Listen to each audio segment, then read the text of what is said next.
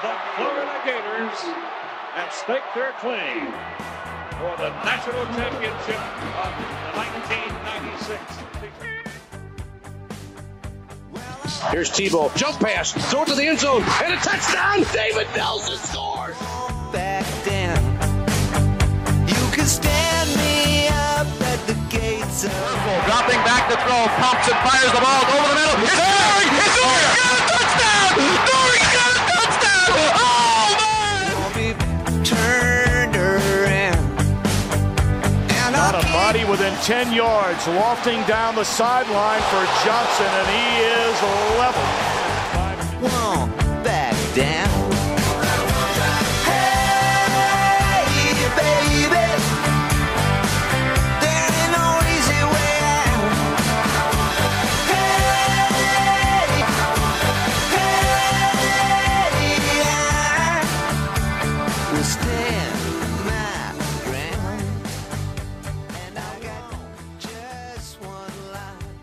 All right, this week on Gator Glory, we talked to one of my favorite Gators. Listen, as we talk about Gator Glory, what we're talking about is a slumbering program waking up and realizing its potential.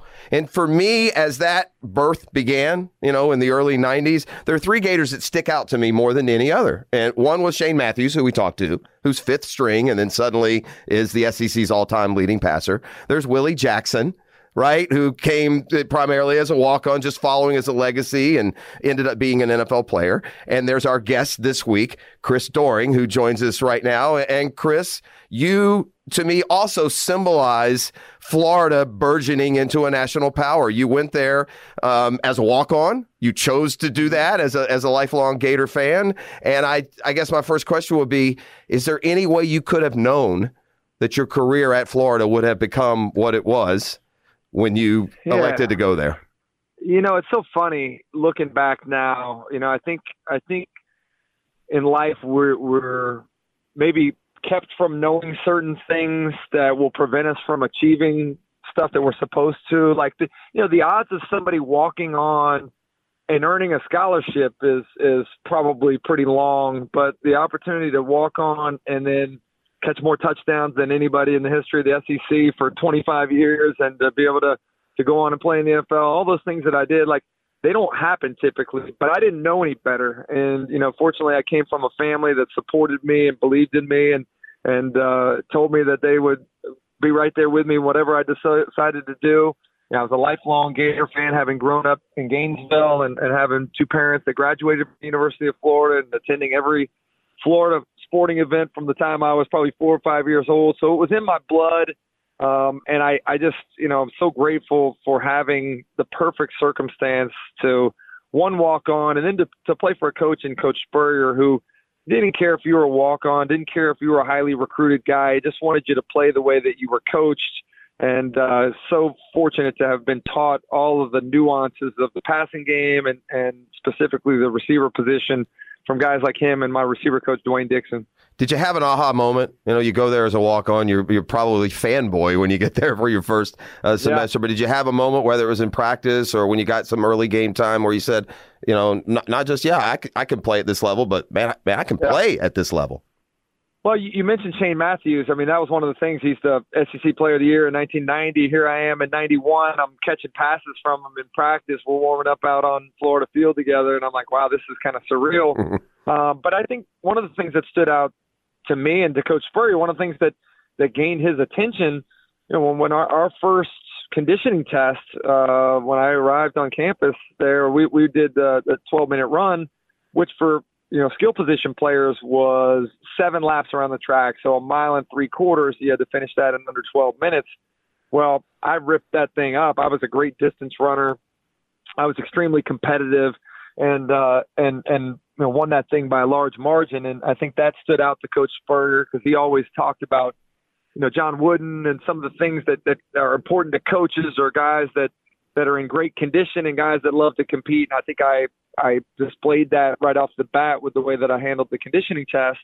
But I think as far as, I just had been taught, how to run routes. I'd been taught how to catch the football well. And I came in 1991, there were 3 receivers that had been signed, Jack Jackson, Sorolla Palmer, and Ed West.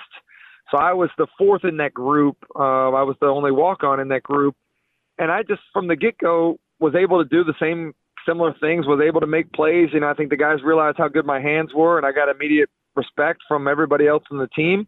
And I think one of the other things that I got to do that's not done as much today was I got a chance to redshirt. You know, I was 175 pounds probably. In fact, my sophomore year in 1993, when I'm playing against Kentucky, making that catch up in Lexington, I'm probably the same height I am now, 6'4", but weighing 180 pounds. So physically, you know, probably not prepared to play in the SEC, but that didn't necessarily stop me. So I look at everything kind of playing out exactly how it was supposed to, having me in the right place with the right people at the right time, and just the dominoes falling into place. I just couldn't have been more fortunate to have had the upbringing that prepared me for those opportunities, and really the drive and perseverance and belief in myself to just keep fighting on where I think a lot of other people probably would have given up or gone another path.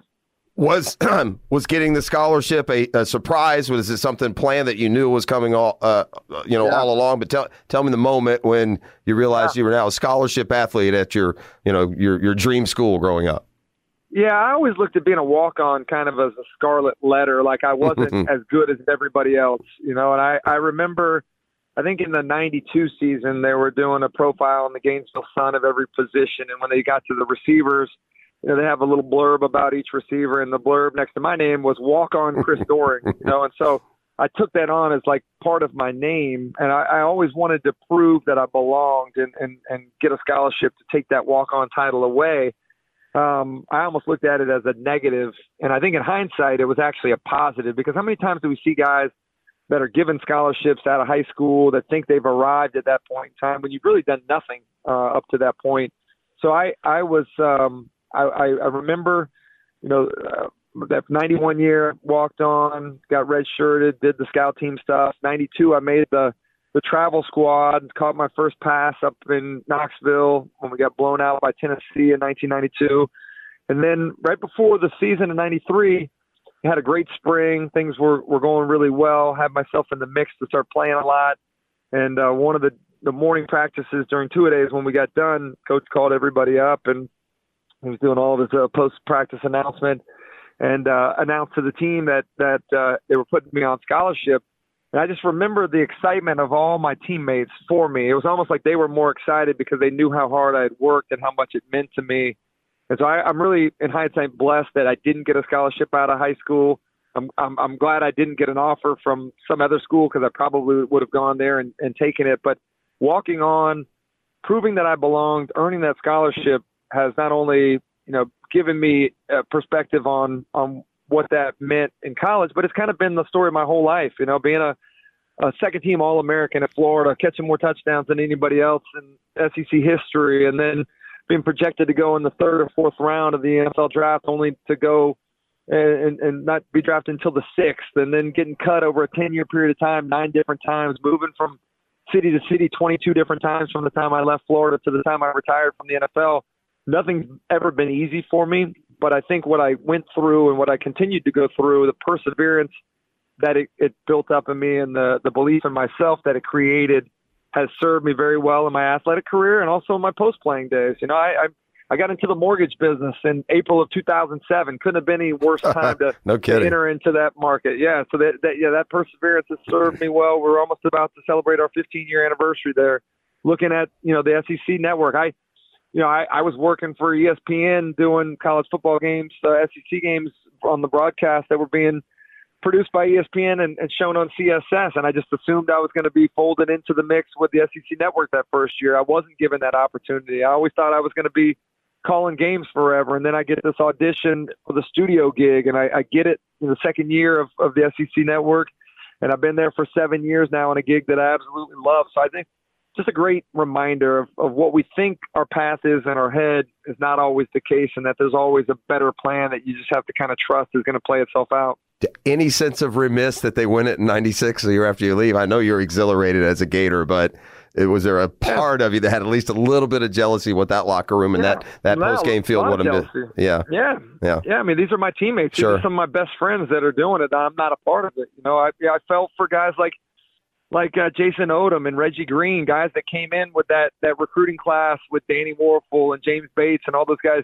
Reggie and Jason didn't get redshirted. They played as freshmen in '92, so theoretically they probably could have and should have been on that '96 team to win it all. But it was I feel like our '95 team is forgotten about quite a bit, and that's all right. I think there were some extraordinary circumstances that allowed the '96 team to lose to Florida State in the last game of the season and get in. Extraordinary circumstances to see the '06 team lose to Auburn and get in. '08 losing to an unranked Mississippi team at home and get in. I mean, those things are subjective from year to year. But I really believe our '95 team was probably better than a couple of those national championship teams for sure. All right, let's finish with your most famous play.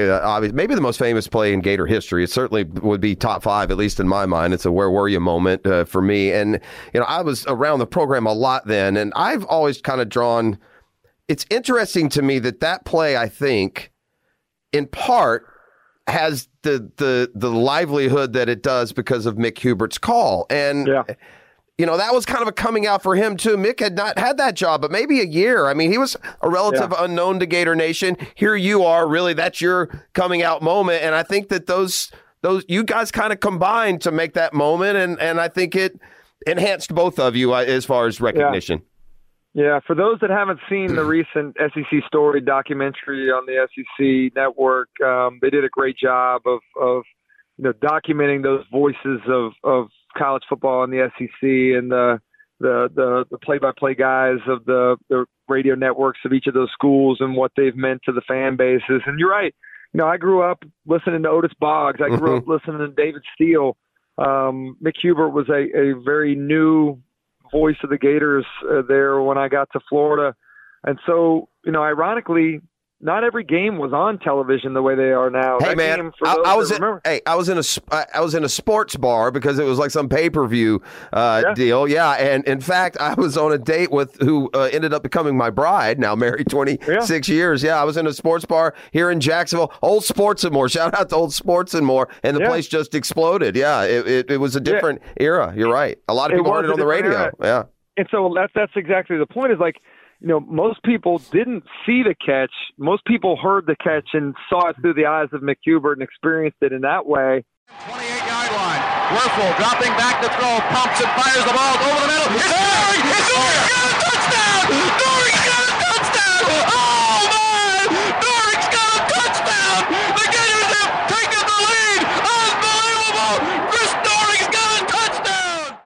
And so I think it's really cool how he and I are bound together because of that play. I think it's really cool. You mentioned it, one of the top 5 plays in Florida football history, maybe whatever. But when I'm around Gator gatherings, inevitably people are going to come up to me and tell me exactly where they were and what they were doing the night that I caught that pass. And if you think about it, there's only a handful of times that we can remember exactly where we were and what we were doing at any point in our lives. And most of the time, it's a negative, it's when the space shuttle blew up or when a president was shot or, something like that. But for me, to have grown up a Gator fan and been so passionate about Florida football and to lived and died with all the disappointing moments, to have been able to pull a game out like that, to save some young kid from the disappointment that I may have experienced in my childhood, and to, have people come up and remember where they were and what they were doing in a good way is very, very special for me. All right, final thought. This year's team, I thought they were going to Kentucky it up for us again on Saturday, Chris. If there's any program in the country that was going to allow Florida to somehow escape with a win, it would have been the Kentucky Wildcats. They didn't. So obviously natives get more restless these days with social media than ever before in history. Give me your kind of status report on how damaging a loss that was and not just the remainder of this season, but how the table is set, do you feel, for the program? Yeah, I think a lot of people don't realize how good Kentucky is. I mean, Coach Stoops has done a tremendous job of building that into a very viable landing spot for not only recruits coming out of high school, but for transfers. I mean, Wan'Dale Robinson is one of the most electric players in the country who just transferred back to the state of Kentucky from Nebraska. You look at Will Levis, coming from Penn State. They're continuing to attract really good talent, and they've built it the right way. I love the patience that Mitch Barnhart has shown there as the athletic director and staying with Coach Stoops. I love what he's been able to do and upgrade the talent at every single position and the competitiveness of that team. the defense is lights out. Obviously, the offense still needs to try to figure some things out. But I look at this Kentucky team as a team that has a chance to potentially win 10 or 11 games this year. And unfortunately, I think a lot of people remember Kentucky for what they used to be as opposed to where they are now. And I'm sure some Florida fans are disappointed by that loss, as they should be. I'm with you. I thought inevitably Kentucky was going to find a way to lose it. They did with a face mask penalty, but their defense stood up and made plays down the stretch to preserve that victory. So the narrative's changing there. And, I think Florida's got things to deal with. You can't have 15 penalties. You can't give up 115 yards in penalties and still win a football game. You can't give up a block kick and win a football game. So Florida needs to find a way to regroup. There's a lot to play for, even though you may not see it right now. There's a lot of opportunity that still presents itself to have a tremendous season. I hope Florida can refocus and get back on track. Chris Doering, our guest on Gator Glory, and I know Gator Nation loves hearing your story. Chris, I appreciate you taking some time with us. Continued success, both with your off-the-field endeavors, the work at SEC Network, and appreciate you taking some time with us today. No, I appreciate it. It's been my pleasure. Thanks for having me. Hey, baby.